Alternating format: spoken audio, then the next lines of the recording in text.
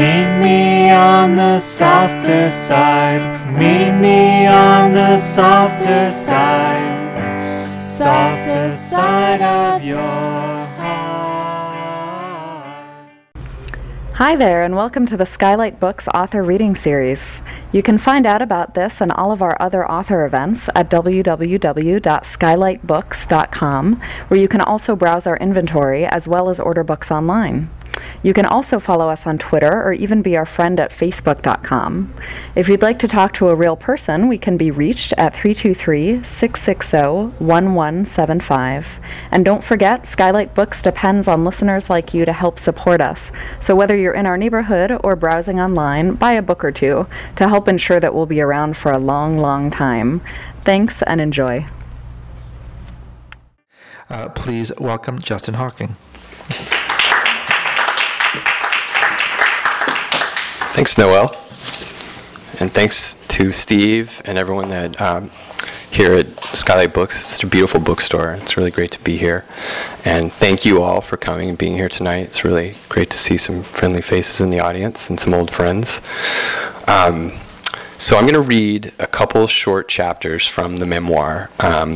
It's not going to be too long, the reading section, and I have to give you a warning that I have lingering laryngitis. It seems better now, but my voice may crack a few points. And I was in Seattle last week, and it started to go, and but I have some cough drops, and I have my water, so I think I'm going to be all right. So, yeah. Thanks again for coming. This first chapter is called Ophelia, Part 1. Late summer 2005, and everything's underwater. The news warns us that New York City could be the next New Orleans. Flooded subways, 10,000 shattered windows. Lower Manhattan as the new American Venice. Streets turned into canals, the seafloor studded with broken glass. The storms spin up from the Gulf in alphabetical order. Katrina, Lee, Maria, Nate. None make it very far north. Not until mid-September, when Hurricane Ophelia ravages the Carolina coast, floods the Outer Banks with a foot of rain, and wreaks $70 million worth of damage. On September 16th, Ophelia arrives off the coast of New York. From far above, she's your typical hurricane, a crown of cotton thorns. But down below, she thrashes the surface of the sea, capsizes ships in her self-destructive fury. Like so many of us new to the city, she wants everyone to remember her name. But even she can't handle the pressure, can't make it here in New York. And just days later, Ophelia drowns herself in the North Sea. Her suicide's wake sends undulations of raw energy back towards Gotham. Smoothed out by hundreds of travel miles, this energy arrives in the form of perfectly shaped swells at Long Beach, Lido, Montauk, and the Rockaways. Places that I watch obsessively via satellite. Curled over my computer at 6 a.m. in my Brooklyn apartment, I'm tracking the storm, reading the reports, chest to head high swells with 16-second intervals, excellent conditions, go surf now, when an incoming text sparks my cell phone. Waves look perfect, the message reads. We're ditching work. You coming? It's from my friend Dawn, who, despite working 70-hour weeks in the fashion industry, is a Texas-bred tomboy. She surfs any chance she gets, in any conditions, with a kind of badass exuberance that I admire. Having already called in sick, I step into surf trunks, load up my board, and swing by Dawn's apartment.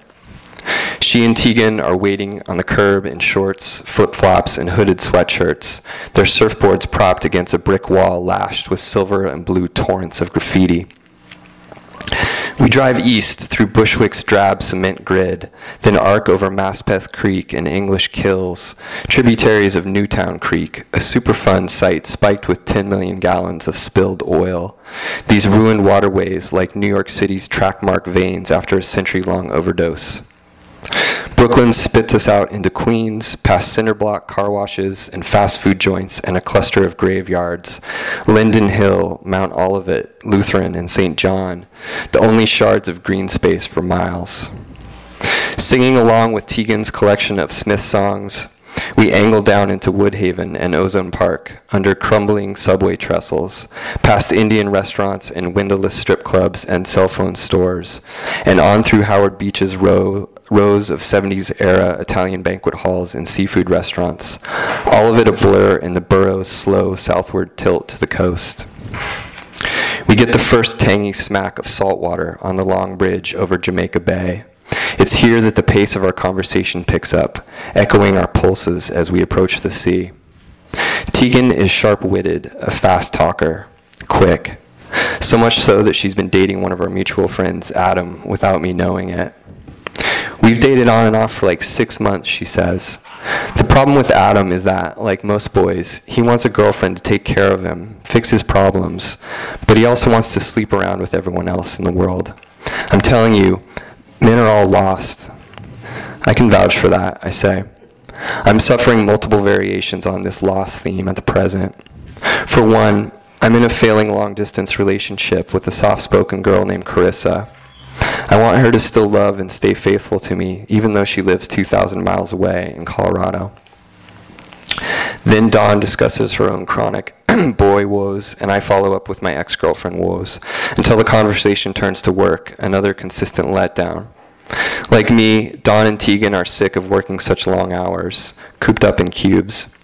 They envy our male friends, most of whom are professional skateboarders, artists, bohemians, underemployed construction workers, overemployed drinkers.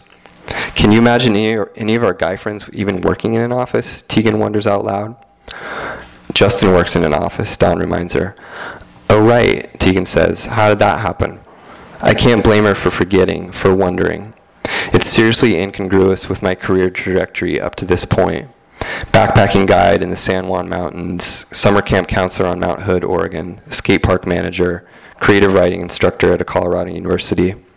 The fact that I work a corporate job on the 16th floor of a midtown high-rise both surprises me and depresses me on pretty much a daily basis. A sad facsimile of my true self up there, wearing slacks, hunched in a cubicle, compulsively checking the internet surf report. Finally, the toll bridge to the Rockaway Peninsula, the long, thin jawbone of Long Island. I pay $3.50 in exchange for a horizon that's lost to me back in the city. We park and ferry our boards up cement stairs, across the wooden boardwalk, down to the beach. As we walk barefoot across morning-cold sand, the sky unfurls above us, reclaiming from the city all its stolen blue bandwidth. This is what all the hype's about. Perfect, sun-shimmering sets of head-high rollers coming in smooth 16-second intervals. The ocean an endless stretch of blue-gray corduroy. The waves scrolling in silver and then peeling evenly into whiteness. The best swells I've ever seen, anywhere. But while Dawn and Tegan busy themselves with surf wax and wetsuits, I stand shivering on the sand, heart racing, not sure if I'm ready for hurricane-grade surf. Though by this point, Ophelia has been downgraded to tropical storm status.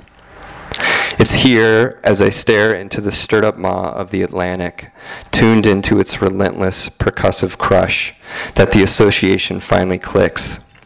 These waves are the aftermath of a storm named after English literature's most famous drowning victim. The 15th system in the worst hurricane season on record, the result of warming seas, a warming planet. I've come a long way in getting over my fear of the ocean, but I'm still new to surfing, and on a day like this, the gnawing apprehension persists. I moved to New York City with a naive sense of enthusiasm and hope, but now that I'm actually trying to get my life together in this place with so many social undercurrents and financial riptides, now I'm spooked. Come on, Justin, Dawn says, after I express my Shakespearean anxieties. These are the best waves of the year. She pulls up her wetsuit zipper, stretches into a deep forward bend. Armed with her surfboard, she charges down to the jetty, where the swell thunders in at its tallest, most powerful point. I hang back on the beach, where part of me wants to drop anchor, play it safe, surrender to paralysis. But there's a deeper pull at work, a stronger longing to get up and get moving, to hazard the risk and follow Dawn down into the churning sea. So that's the first chapter, and I'm going to skip ahead quite a bit. Thank you. Thanks. No need to. Thank you.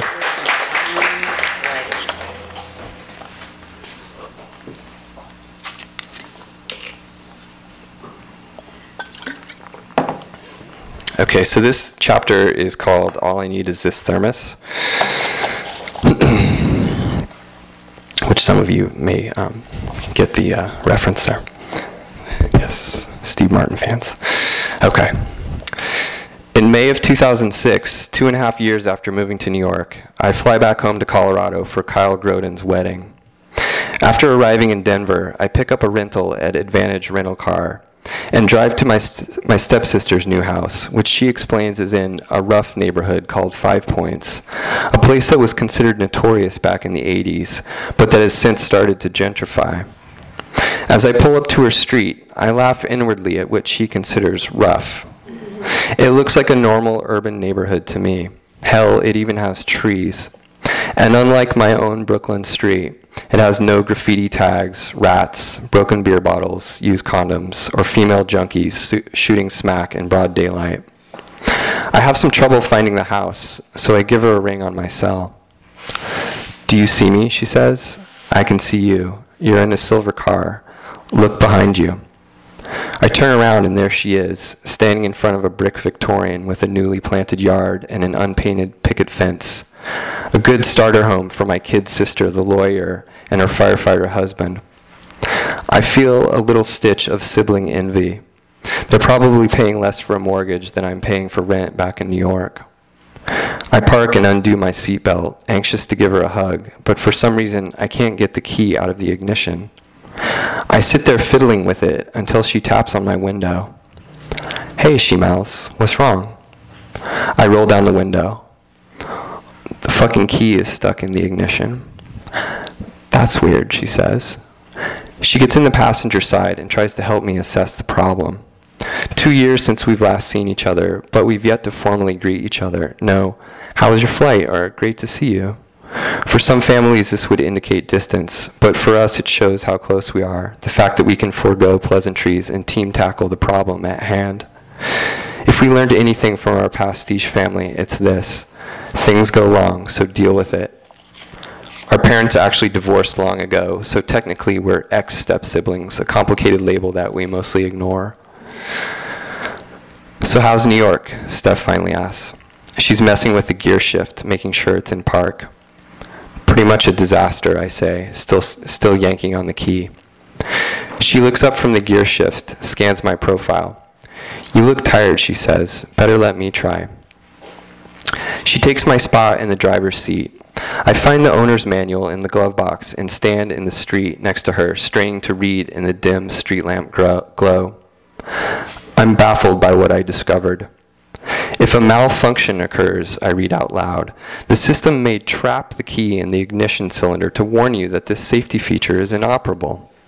The engine can be started and stopped, but the key cannot be removed until you obtain service." "You have to be kidding me," I say.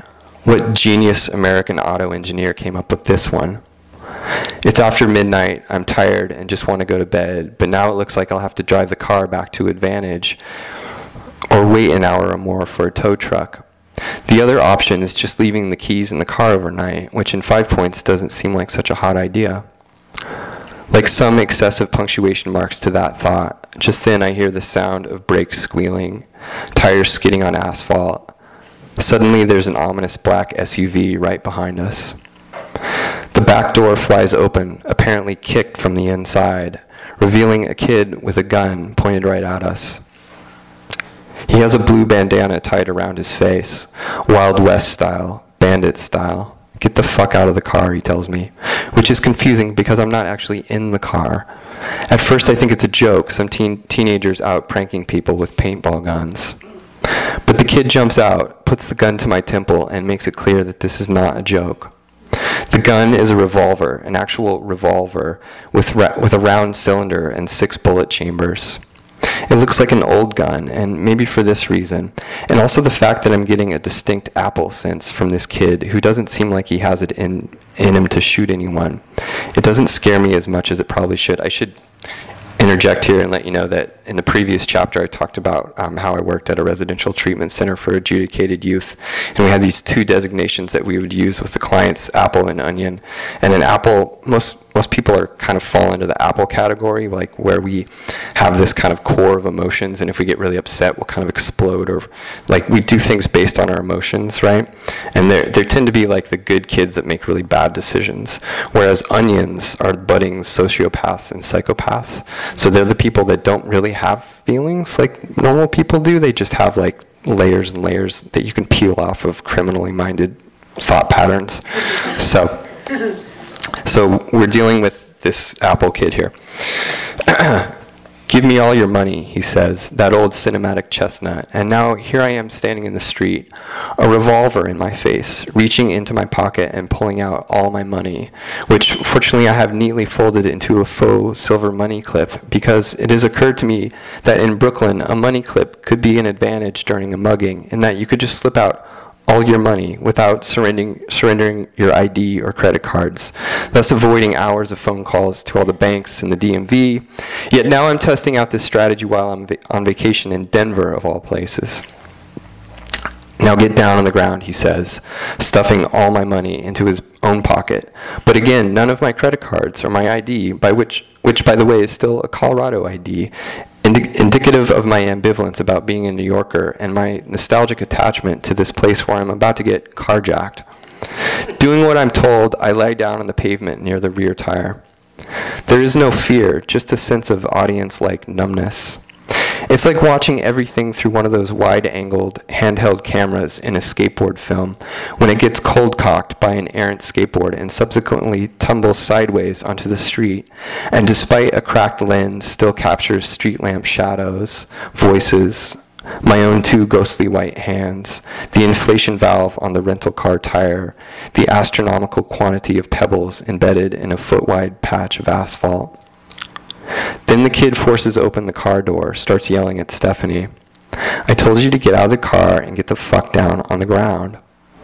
But Stephanie slides across the seat, exits the passenger side, apparently making a run for it. The other carjacker, this one much larger and more menacing, is there to catch her. He drags her by the shirt, forces her to lie down next to me. So this is weird, she says. What the hell were you thinking trying to run like that? I whisper. I was trying to lie down in the yard, she says. I have a weird thing about pavement. The whole thing strikes me as comical, as the exact kind of thing that happens when even just two members of our former family attempt a reunion, absolute par for the course. But then a sinking realization sets in. My laptop computer is in the rental car with the original, mostly unbacked up files for the novel I've been working on for 2 years. A novel that fictionalizes the way that my stepsisters and I always seem to find ourselves in just this kind of situation. The younger kid is in the driver's side, sort of inexplicably taking his time with the carjacking. I cobra myself up off the pavement, just enough to see that now he's trying to get the key out of the ignition. A fairly odd move for someone about to steal a car.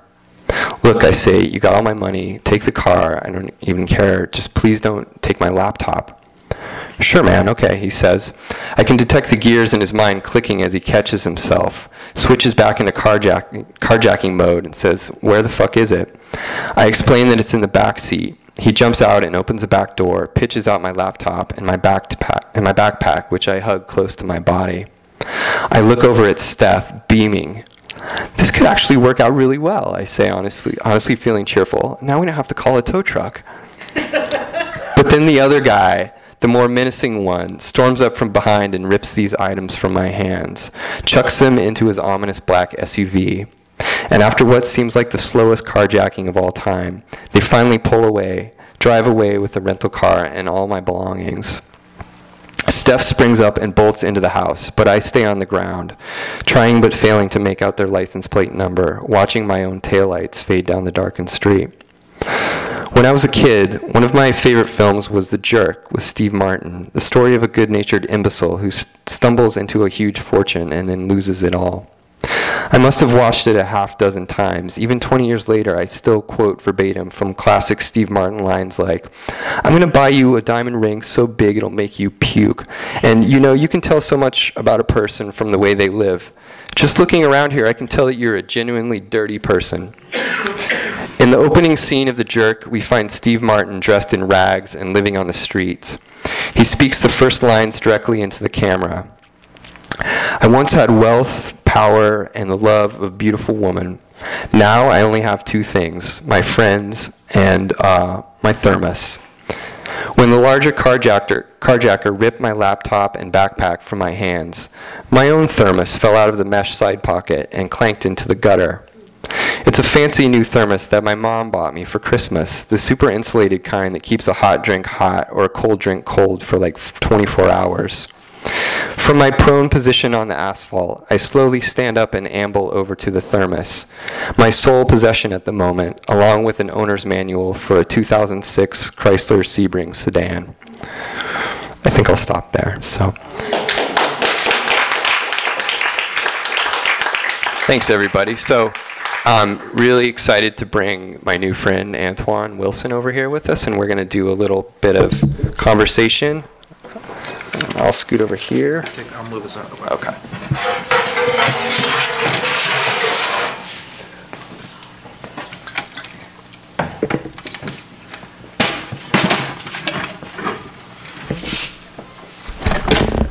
Hi, everybody. I'm really glad that you mentioned The Jerk, because I'd forgotten what an important movie it was to you. And in fact, The Jerk was a real inspiration for me in writing my last novel. And I'm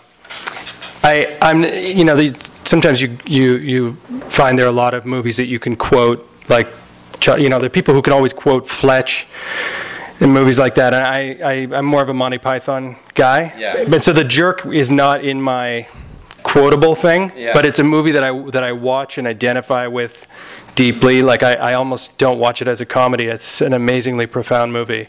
Yeah. Is your mic on? Hello? Okay, now there we go. So I just finished reading Antoine's novel, Panorama City, which you guys have to read. It is so good. It is so outrageously funny and absurd and humane and just huge-hearted. I love the book. And the whole time I was reading, I was thinking, what are some of your inspirations? Because we're going to kind of get to it. My inspirations are Melville in a big way. But it's so great to hear that it was... The Jerk was a big one. Them. Yeah, I mean, I like, my elevator pitch is that it's Gilead meets The Jerk. Right.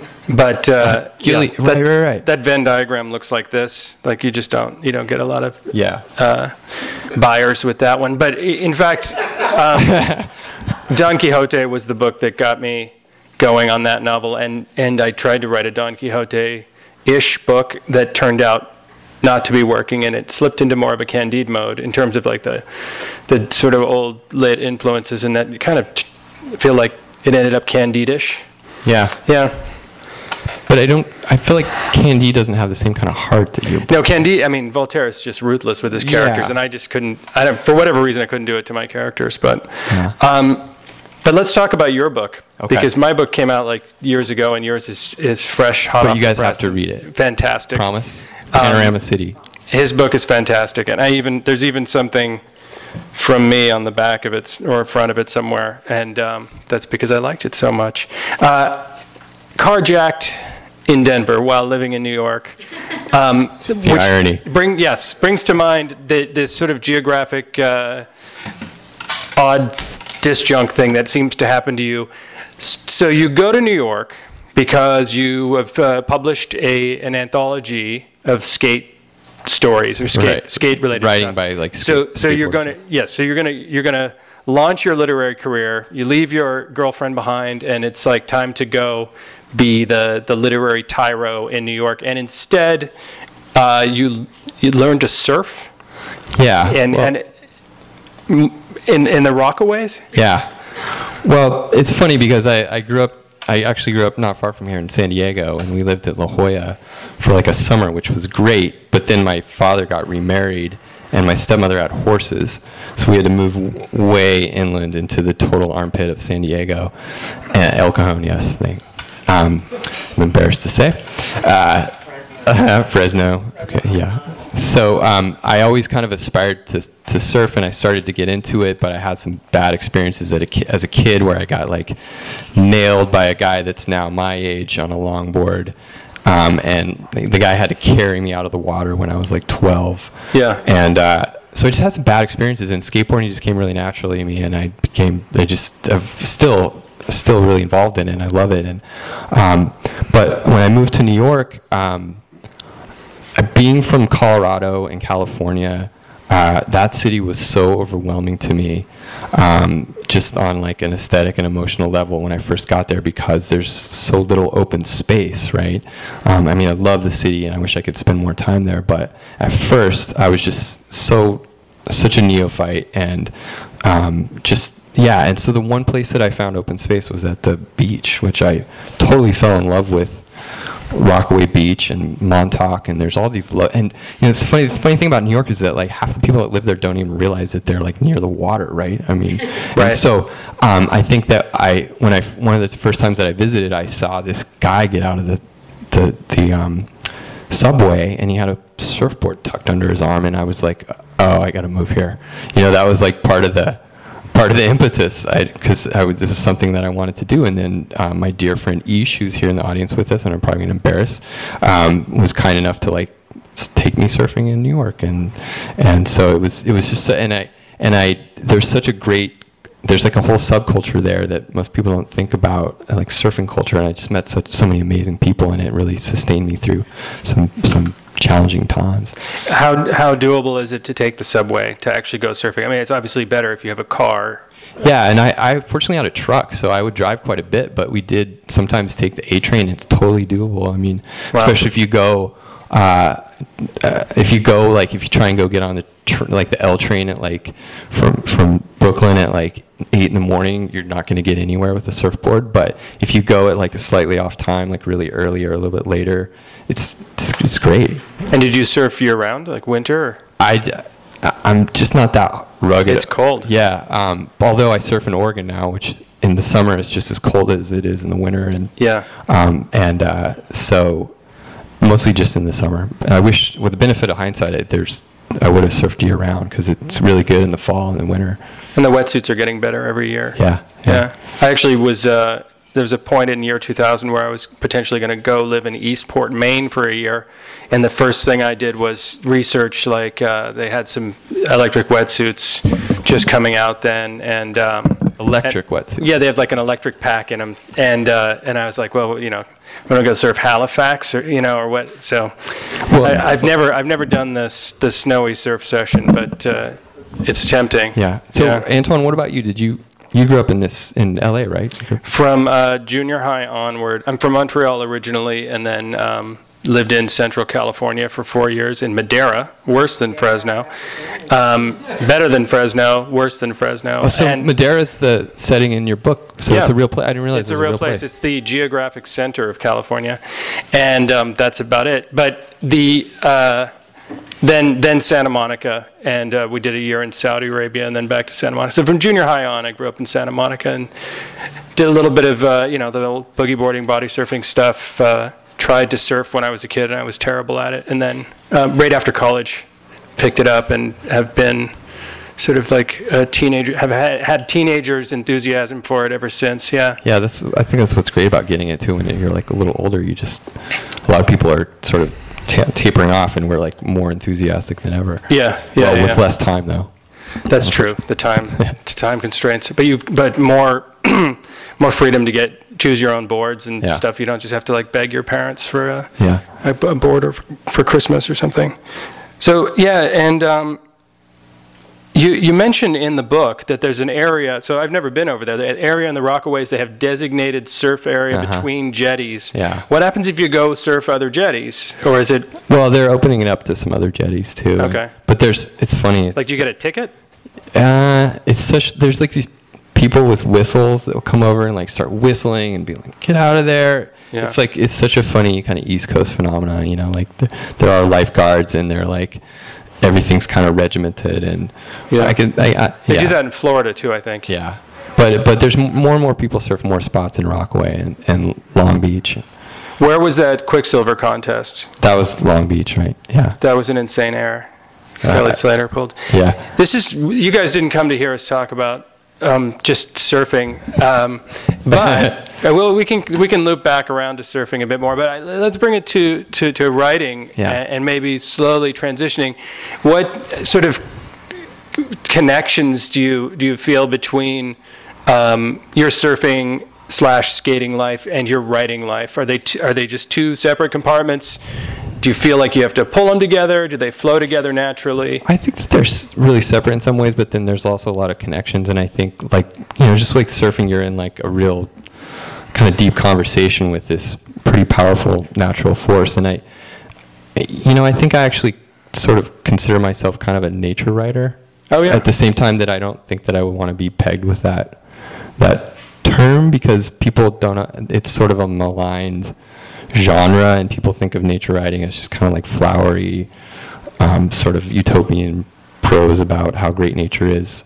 But that's one reason I actually love Moby-Dick, because I think it shows also the very dark side of nature. Yeah. So there's that, and then I don't know, I just feel like growing up skateboarding, it did have some influence on me as a writer, and there's something about the obsessive persistence that it takes to like write a sentence. Yeah. There's the same way as like learning a trick on and there's like a tolerance for failure and like falling down constantly, that I think is perfectly suited for the writing life, which entails so much, trial and error and failure and sometimes mid-sentence. Yeah, absolutely. Sometimes after something's already been written and attempting to put it out in the world.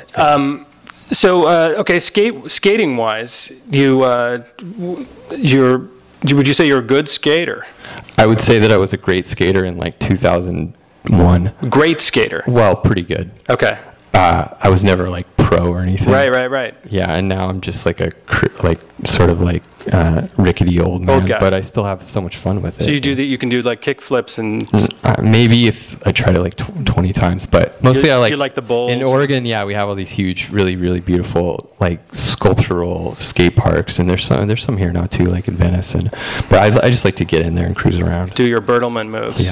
Yeah, you mentioned the Bertelsmann in there in the book at one point, and it made me think. A lot of people, when they write about, there's this sort of voice that comes into a lot of writers writing about surfing outside of surf magazines and things like that, and it's the sort of literary writer who leads off with I'm a kook, or I used to be a better surfer, or I'm sort of on the way to giving it up, or putting the focus on somebody else that they're surfing with. And a classic example is Playing Doc's Games by Bill Finnegan, which is a great essay from the New Yorker, two-parter. Yeah. So he's sort of giving up surfing, as and even Daniel Duane's book has some of that to it. Yeah. And I noticed that the beginning chapter of this book, you started off with an episode where you're intimidated and you're sort of a neophyte. And I thought, okay, that fits into the tradition. But then I came across this Bertelsmann thing with skating, and I thought, oh, how nice to see somebody being not falsely modest about his thing. Well, thank you. Yeah. And as far as the nature writing, I feel like that comes out not just in your descriptions of the waves, which are really fantastic and have great variety to them and are very visual, but also your descriptions, even in that first section of New York City and the various layers, both visual and historic, as you cross and make your way out to the water. I feel like that's part and parcel with being a nature writer. Today's nature writers, I think, have to write about super fun sites. Yeah, it's part of the urban and the natural world kind of colliding. Yeah. Well, I'm curious to hear from you about this too. Do you think that, because like your book, neither of your books have had anything to do with surfing or your involvement in that, but do you think that there's kind of a connection for you?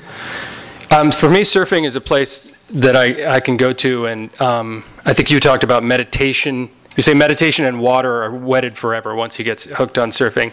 And so surfing for me has this similar aspect, similar to maybe a really good yoga, what do they call it, a session? Yoga time?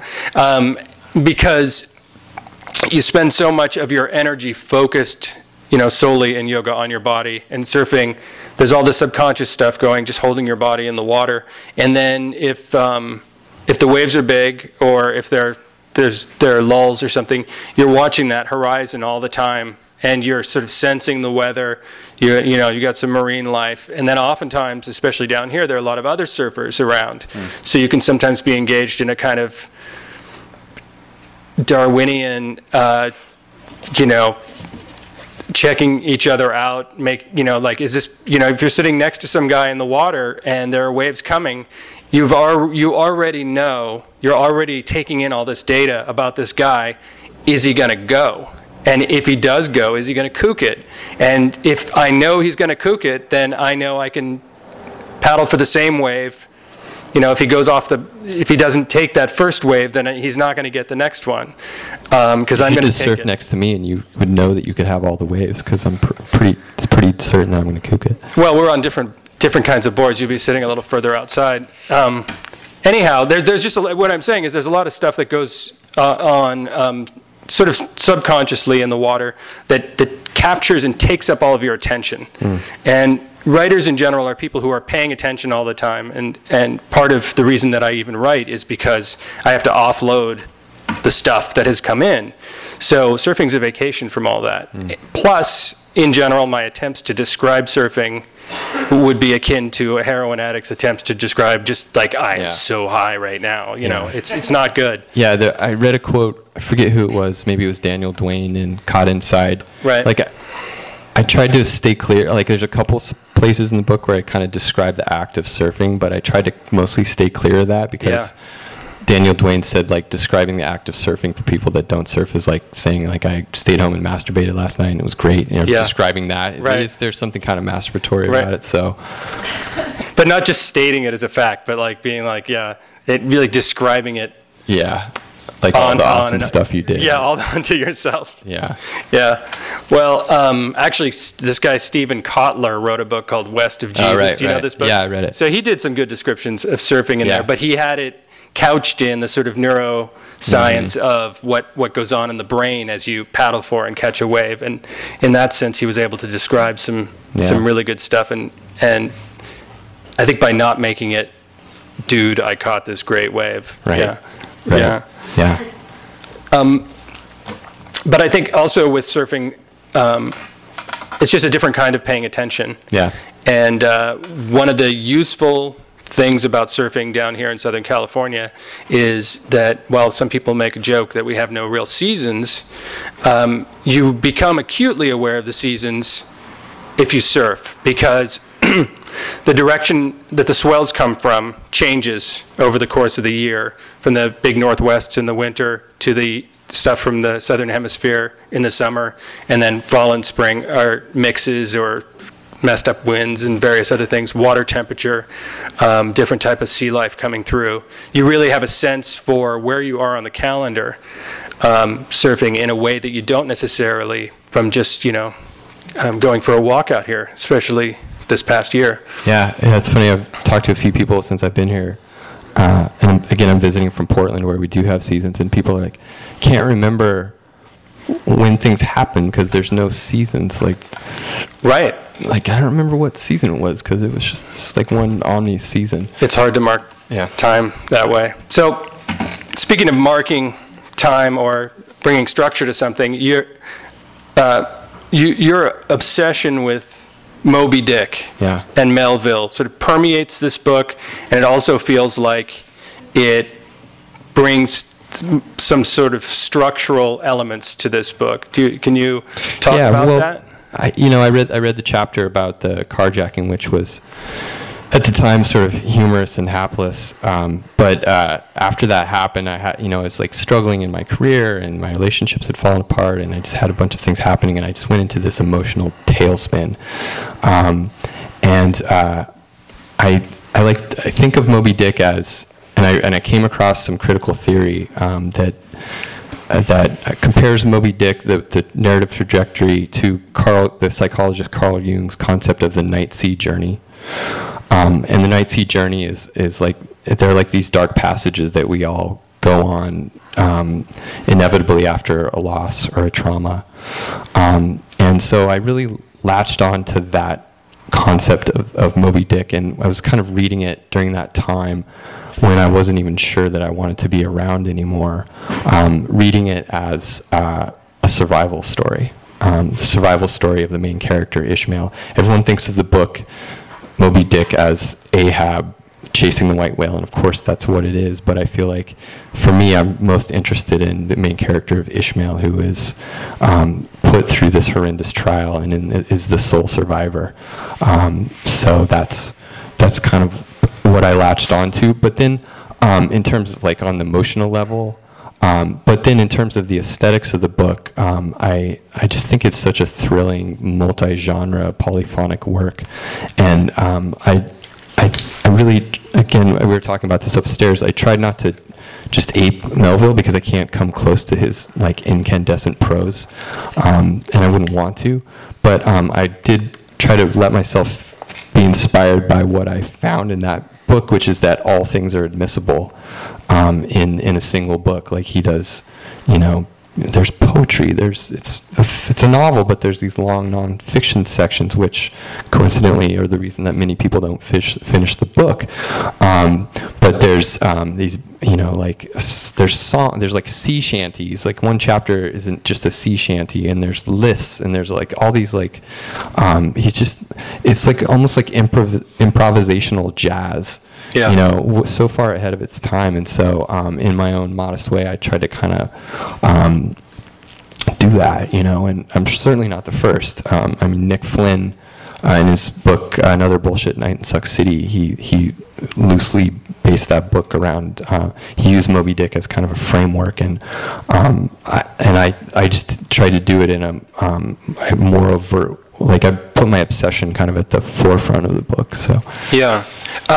So two questions. You can answer both or one. One is when you talk about that trauma of the carjacking incident, yeah. At the time, did you recognize it as a trauma? And if not, what sort of, how long did it take you to sort of absorb and recognize that was something that was really throwing you off kilter? When it was happening, it was just sort of like ridiculous, and I wasn't particularly fearful, which is weird because I'm fearful about so many things. But then directly after, because you kind of go into a shock when you have something like that happen to you, and then the minute I went inside and I tried to do my like all I need is this thermos bit, and my sister was like on the phone with the cops, and she's like, "What the fuck are you doing?" You know, like we just got robbed at gunpoint, and I started just like trembling, you know, and we both were, and because we were in shock, and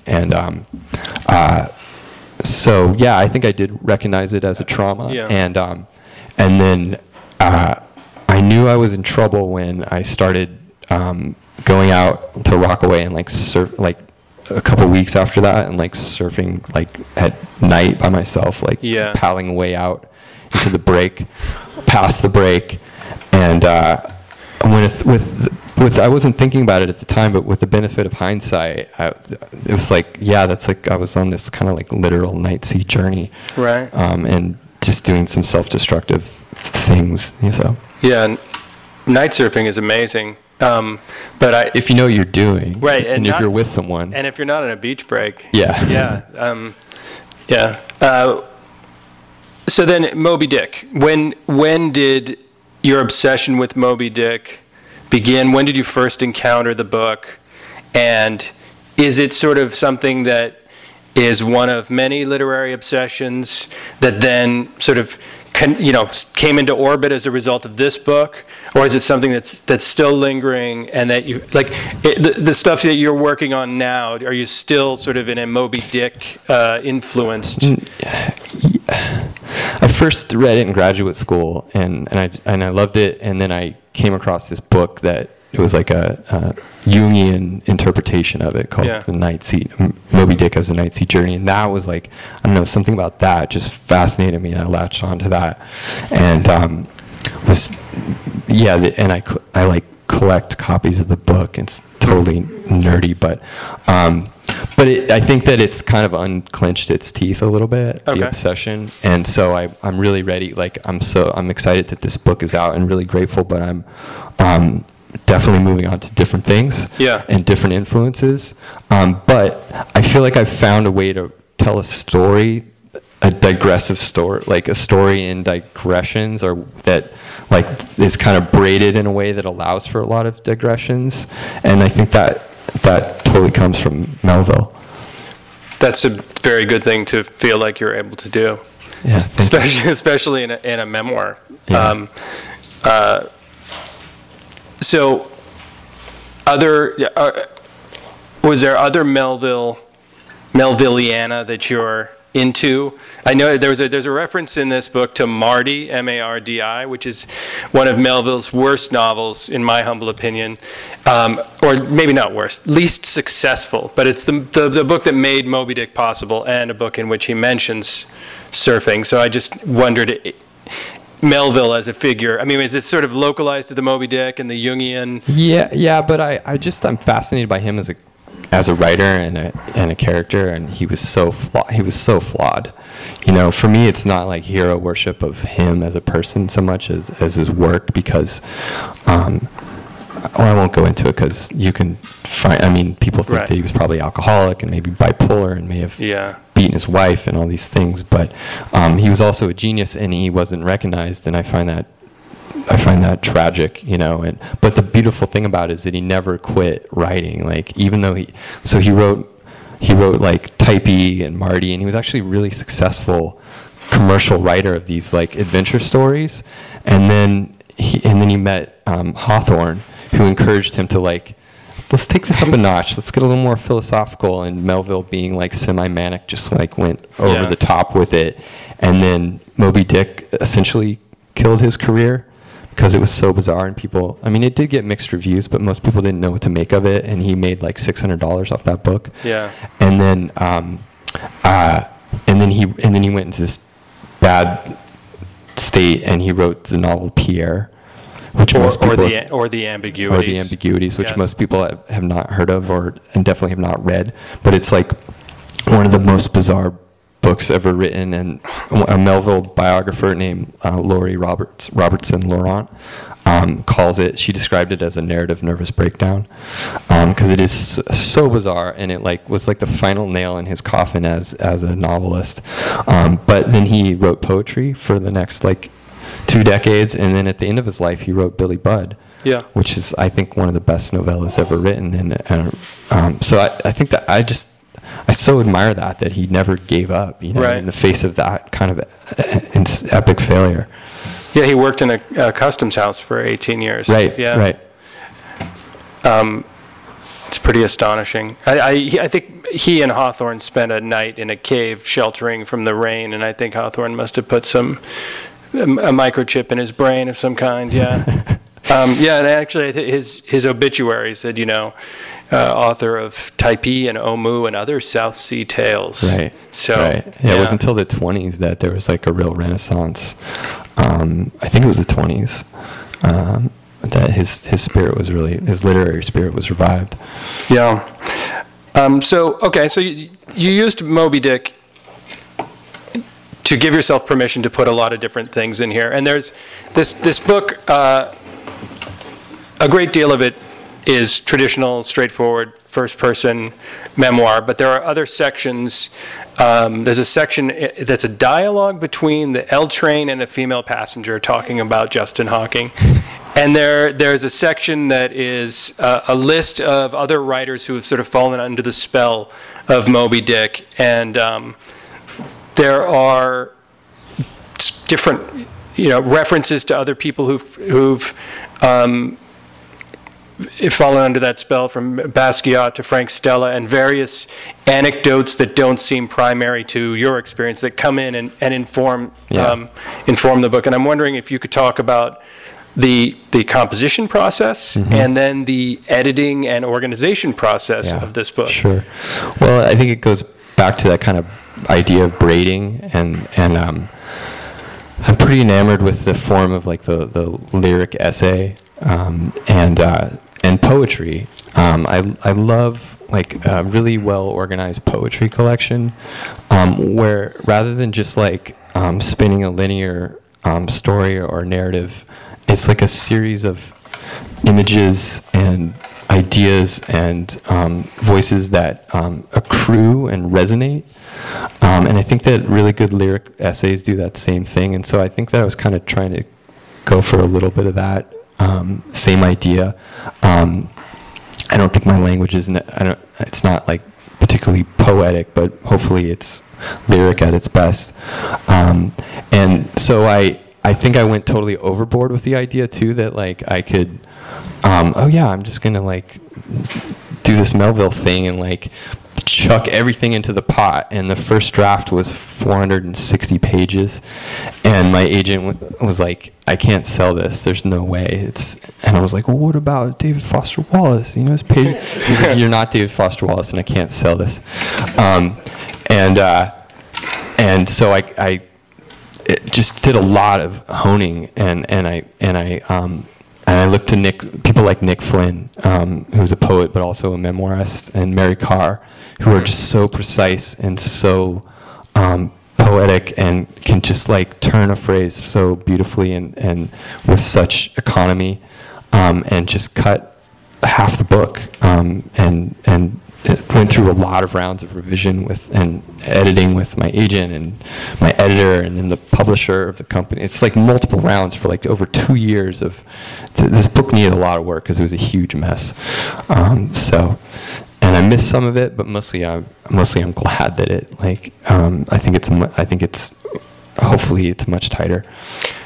Yeah, I think one of the most terrifying things about the lyric form, especially when you're considering it for organizing a larger work, is that in order for it to be successful, you, I think, you as the author have to a certain degree, not understand all of its effects, or even most of its effects. You have to take some of it on faith that these things you're putting together from a gut point of view are going to be received in a way that sometimes is less specifically predictable than, or less concrete than, say, a straightforward narrative with reveals and things. So it's a brave move. You got to let go of the steering wheel a little bit. Yeah. And it's easier. I think it's easier in a lyric poem because it's like a page. Yeah. But this is a whole book. Yeah. So something I thought about while I was reading this, because you have not only sort of the narrative thing going, the nonfiction thing going, you also have some, to a certain degree, interpretation of your own life events going on, analysis of your own life events, as anybody does in a memoir. And I think that's probably something that memoirists have to think about. How much am I going to interpret this stuff for the reader? I come from the fiction side of the fence, where traditionally we want to let the reader, we try to not interpret stuff for the reader because they have to have this experience that they sort of co-create. Right. How do you feel like, where do you feel like you stand on that line, sort of not wanting to just sort of be, handing all this exegesis on a plate, in terms of interpreting your own experience and just sort of putting things out there for the reader to do with on their own? Yeah, I don't know if I can. I feel like it's maybe, I don't know if I can say how well I did with it. I hope, I think that part of the reason I like creative nonfiction is that like I felt a little constrained by the fictional mandate that everything must be in a scene. You know what I mean? Mm-hmm. Well, for the most part, I mean, there's narration, but everything must be shown for the most part. I mean, that everything must be in the form of a scene. Yeah. Okay. Yeah. I hear you. I hate scenes. Yeah, it's interesting thinking about your voice. Well, your book is really super voice driven. And I was trying to avoid any. Well, I mean, not as a point, but. I can't stand it when a novel stops to set up a scene in a way that seems too carpentry for me. Yeah. Well, I guess all I can say is that I like the creative nonfiction form because I feel like I can sort of like bounce back and forth between that, like rendering everything through a scene or through a gesture or dialogue, and also just sometimes needing to just come out and interpret, and this is what I was going through and this is what I was thinking. Something that I really enjoyed in this book is the way that Justin used a number of times little bits of dialogue from other people in his life that he sort of set them up and let them sit there, and it provides a sort of, even though it's been strategically inserted in there by him, it does provide this sort of other perspective or an additional perspective on what's going on. Was that sort of just an intuitive technique, or is that something you considered in terms of like planting those lines? I was fortunate to have a lot of people read the book before, like early readers, and I had a couple people specifically tell me, like, speaking of interpreting, like you're doing a lot of interpreting of your, like, what's going on for you. I want to know what other people are thinking about. Oh, okay. So people, and and I don't know if they were in the specific spots that you pointed out, but I did really intentionally try it because with a memoir, it can get so claustrophobic if it's just like in one person's head the whole time. Yeah. A novel can too, but I think I really intentionally tried to like show myself through other people's eyes in a few places. I also like the way that you used Andy Kessler as a frame for this book. When he first shows up in New York, he goes and skates this bowl, and this great skater, Andy Kessler, says to him, "Welcome to my town. Now, what does he say? Now get out of my town. Now get out of my town." And he's sort of a touchstone through the book, and the book ends after he's passed away from anaphylactic shock from a wasp sting, of all things. Yeah. And I just only over the course of this conversation did I realize that there's a sort of Ahab. He's not a very Ahabian character, but there's this sense of somebody who goes down at the end of the book, an Ahab frame to Andy's presence in the book. Yeah. Also kind of, I think I described him as kind of an Ishmael character because I found out after he passed away that he was an orphan. Right, sort of. Yes. And Ishmael's like the archetypal orphan character. And so, yeah. And you are an Ahab or an Ishmael? Well, again, like we were talking about this upstairs, I feel sort of embarrassed because like I really tried to avoid like, and I knew that I would potentially take some flack for like the idea that I was like self-mythologizing or like self-aggrandizement, and I think this book is really, I hope that it's not self-aggrandizing. I think it's about me getting my ass handed to me by New York City, but I do really identify with the character of Ishmael. He's like this spiritual seeking, disgruntled New Yorker who longs for the sea.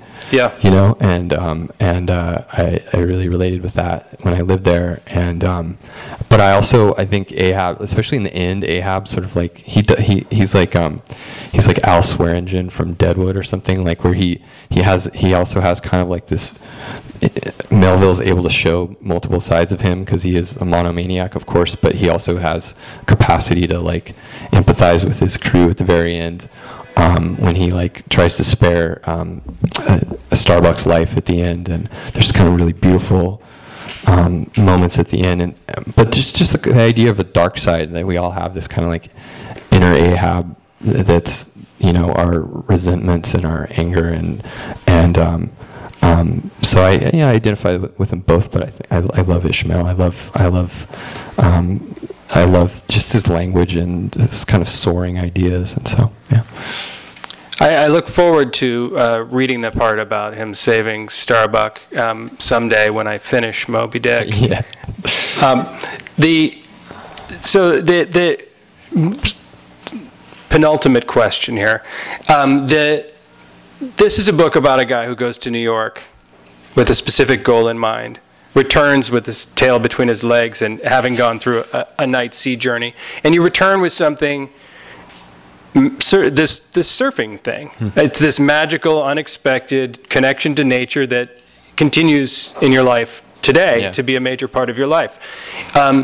So in what ways would you say that the process of writing this book, did you have certain expectations and goals that you thought you were going to come out the other end with? And is there anything you're taking away from writing this book that is similar to the surfing, a surprise thing that you like to discover surfing in New York City? Like, is there a surprise thing that you came away with? From the book? It actually speaks to what you mentioned, that you haven't finished Moby-Dick, and a really nice surprise that I didn't anticipate is that so many people that have been generous enough to give their time and read this book have told me that they then went and read Moby-Dick, which they had been avoiding or they never finished, and so that to me, that's like all I could ever ask for, like I love that idea. And on that note, I think a lot of the one reason that people don't finish the book, and I don't begrudge anyone that doesn't want to read it, I think it's just like it has a lot of baggage and it's not for everyone, but just on a logistical level, there's so many bad versions of the book that are really poorly typeset, and really hard to read, like the Signet Classics. A lot of they're like $2, which is great, but they're really hard to read and the text is tiny. But the modern library version is the very best version, and it's illustrated by Rockwell Kent, copiously illustrated. It's almost like reading a graphic novel. Like every chapter has at least 2 illustrations, and they're really beautiful. I think that if anyone's interested, that would be my advice, is to pick up that copy and give it another shot, because it's a wild ride and it's worth it. So yeah, I've got it in my pocket right now. I'm actually not joking. I'm 11% of the way into Moby-Dick. Nice. On some not to be named app on my phone. Okay, so final question before we take some questions from them. I just want to know what you're working on now. I'm excited to work on some new things. I've been working on short stories for a long time, so I have a bunch in the hopper, and sort of, I don't know that I'll ever actually publish a collection of short stories because it's really hard to do. But I like to, when I'm writing short stories, I like to think of them as a collection. I don't know, for whatever reason, it helps me move forward with them. And then I have a crazy idea for a novel. I don't know if I can actually write a novel, but I'm going to hopefully give it a shot. And then I have another memoir project that will probably be what I work on first. So I would say don't worry about scenes. Yeah. Just write it. Yeah, you can write a novel. If you've written this book, you can write a novel. I hope so. Yeah. I hope so. Let's see. Are there any questions? Yes. So I got assigned Moby-Dick when I was a kid. Yeah. Like everybody else. Yeah. I think it's a tragedy because when you're a kid, you have no life experience. Yeah. The framework is just interpretive text. Yeah. I came back to it, interestingly enough, how people came to Moby-Dick through your book. Yeah. I came back to Moby-Dick through reading Blood Meridian. Oh, yeah. And just curious, how did you come upon Moby-Dick? Was it as an adult or as a child? I'm going to repeat the question in case for podcast purposes. The question is, people get assigned Moby-Dick when they're too young, and then this gentleman came to it through Blood Meridian. How did you come to discover Moby-Dick? I don't know when I first heard about it, but we read Billy Budd in high school, and I really enjoyed it. And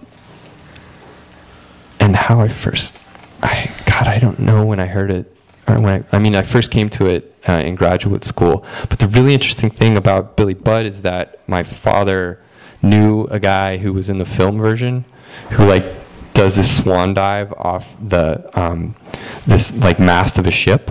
And so when I was reading Billy Budd in high school, my father was like, "Oh, that's amazing! I know this guy that was in the movie."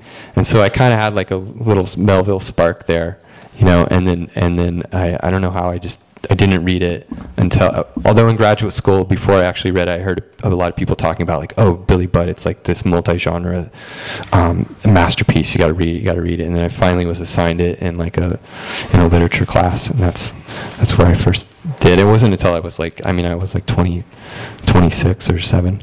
So yeah. I was 38 when I came in. Yeah, nice, excellent. Yeah. Any other questions about Moby-Dick, memoirs, anything? About Moby-Dick. Okay. bit about your process. Oh, yeah. So I'm sorry I haven't read your book yet. I'm looking forward to it. Thank you. Vignettes, these are kind of like vignettes. Yeah, vignettes. Sure.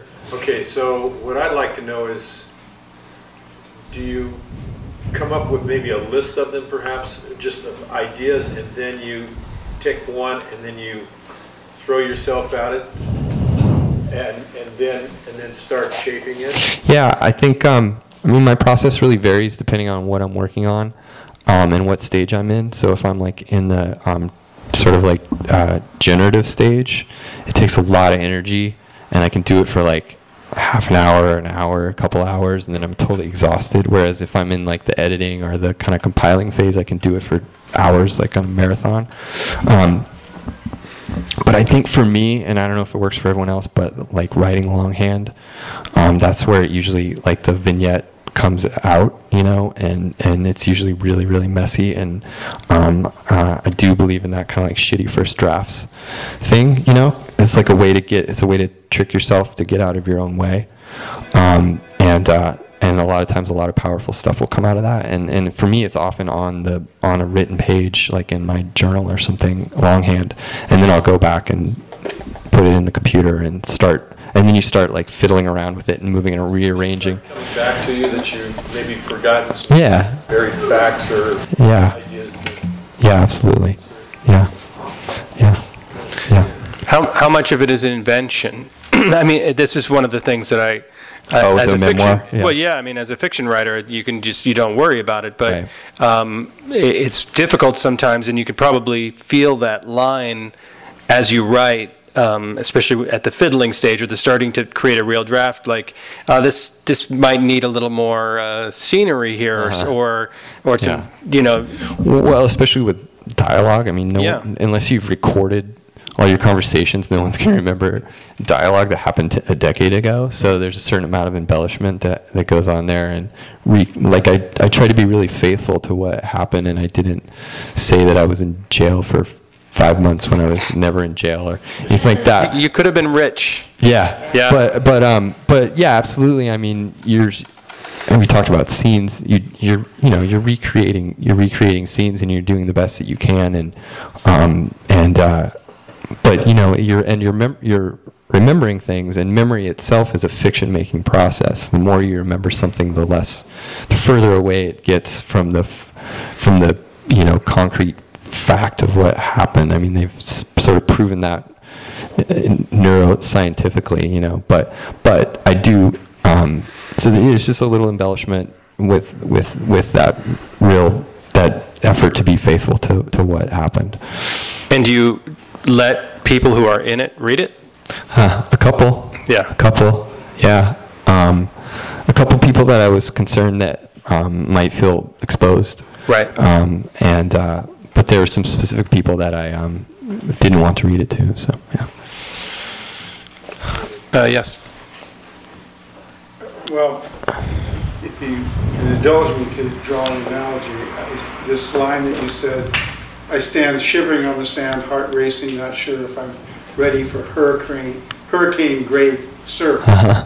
It seems like that you stand in front of the obstacle and you enumerate that there's going to be a rocky bottom and the wave is too powerful and there's sharks in the water, and then you proceed anyway. And then as a writer, you put yourself in a position, you get mugged, and you get robbed, you get carjacked, and it's not bad enough to have a gun in your face. You've got your laptop in the car with the only copy of your script. Right. My question to you is, as a writer, do you enumerate all the things that can go wrong as a writer, that will be rejected, and you proceed anyway? Yeah. And it's sort of like you take all the things that can go wrong, and you subtract all the things that actually happen, and then you decide whether you had a good time. Yeah. I mean, I think that's a great question. Thank you. I mean, I think that's this is a hard, any kind of writing. It's just tremendously. It's a hard way to make a living, but I wouldn't want to do anything else. And the beauty of it for me, and I'm a memoirist, is that you can take everything that happened and like turn it into something different. And I don't see it as like, it wasn't therapeutic for me when I wrote this, because it wasn't, therapy for me would have been journaling about it a week after it happened. Whereas this was like seeing, like looking back on it and saying like, oh, there's this totally different context that gives this kind of a different kind of meaning that I really want to share with the world, because I think it's kind of interesting, and I think it has kind of an archetypal pattern that might be meaningful for other people as well. And so that ability to like turn a trauma into art is what I love about writing in this process. So, yeah. Let's take one last question in the back, I think. Oh, did you want? You have a question? Oh yeah, I was just wondering, because revenge is kind of essential. Yeah. To Moby-Dick. Yeah. And does your character carry that theme? It's funny you said character. It's a memoir, so it's like character, but like / narrator. You know, and I like to talk about it as the narrator, so I'm not just saying me. But the narrator, after having this traumatic experience and dealing with a lot of regrets and a lot of other emotional things, the narrator is sort of seeking revenge on himself. And so the book is, in a lot of ways, about him sort of letting go of that. And moving past that self-destructiveness. So, let's sneak that one last question in. Yeah. I wanted to know, getting back to the surfing, what is the difference between like West Coast surf? Is there a specific? Oh yeah, I mean. There, because people have this idea in California. They think beach blanket bingo and endless summer and that it's Beach Boys and it's wonderful, and then you go down to Imperial Beach and you see that it's very much, in many ways, very territorial and very thug. Absolutely. And you will take a punch to the face for taking somebody else. I'm kind of wondering if, what is it? Well, that's one thing I like about surfing in places like Rockaway Beach or Oregon, is that there's less of that. Yes. But it depends on where you go. I mean, I'm like intermediate at best. On my best day, I'm like a low intermediate, so I like just I stay out of people's way. But there's some of that on the East Coast, that territorialism. There's some of that in Oregon, at like the seaside point. It's like the most territorialized, most localized break in the country, maybe, where they'll do terrible things to your car if you go there, So that's something that Antoine was talking about, like this being in water with other people, and there's this jockeying for position, and it's like one of my least favorite things about it. It can be fun too, so, it gets like competitive. Mind a little bit sometimes. Yeah, but I found less. I think a place like Rockaway is more crowded now. The secret's out of the bag, but the surf's just not that great generally. So everyone's just kind of out, and that's something I read about too. Everyone's just kind of out having a good time and goofing around. It's like a beginner break for the most part. So, yeah, and yeah, there's less, and also Oregon, there's just way less people, so there's less pressure. So, and that's part of the reason I like those weird, out of the way spaces. So. And yeah, and also what you said about certain spots being localized. There are so many different surf cultures within a place. Even in LA County, there are, you can just name 5 different beaches that have 5 distinctly different cultures and vibes. Yeah. So. Or even this, like today we were at Santa Monica, and it was like depending on what lifeguard station you're at, it's going to be a completely different scene. Yeah. It's kind of cool. It's that way a lot in skateboarding too. Yeah, sure. It's something that started, with suburban kids. And then you see a movie, like Lords of Dogtown, and you realize that there's a working class. Yeah. It makes it interesting for me. Yeah. It's kind of class. Yeah. Well, you guys, Antoine, thank you so much. Thank you, Justin. It was really fun. Thank you all for being here, and I just really appreciate your time, and it's great to see you out supporting this beautiful bookstore, and thanks again to Noelle and Jen.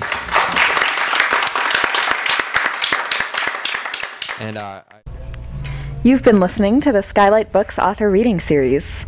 Don't forget that you can check out this and all of our other great podcasts at www.skylightbooks.com. Today's music was provided by Fragile Gang. You can check them out at MySpace, Facebook, and the iTunes Music Store. Thanks for stopping by, and we hope to see you soon.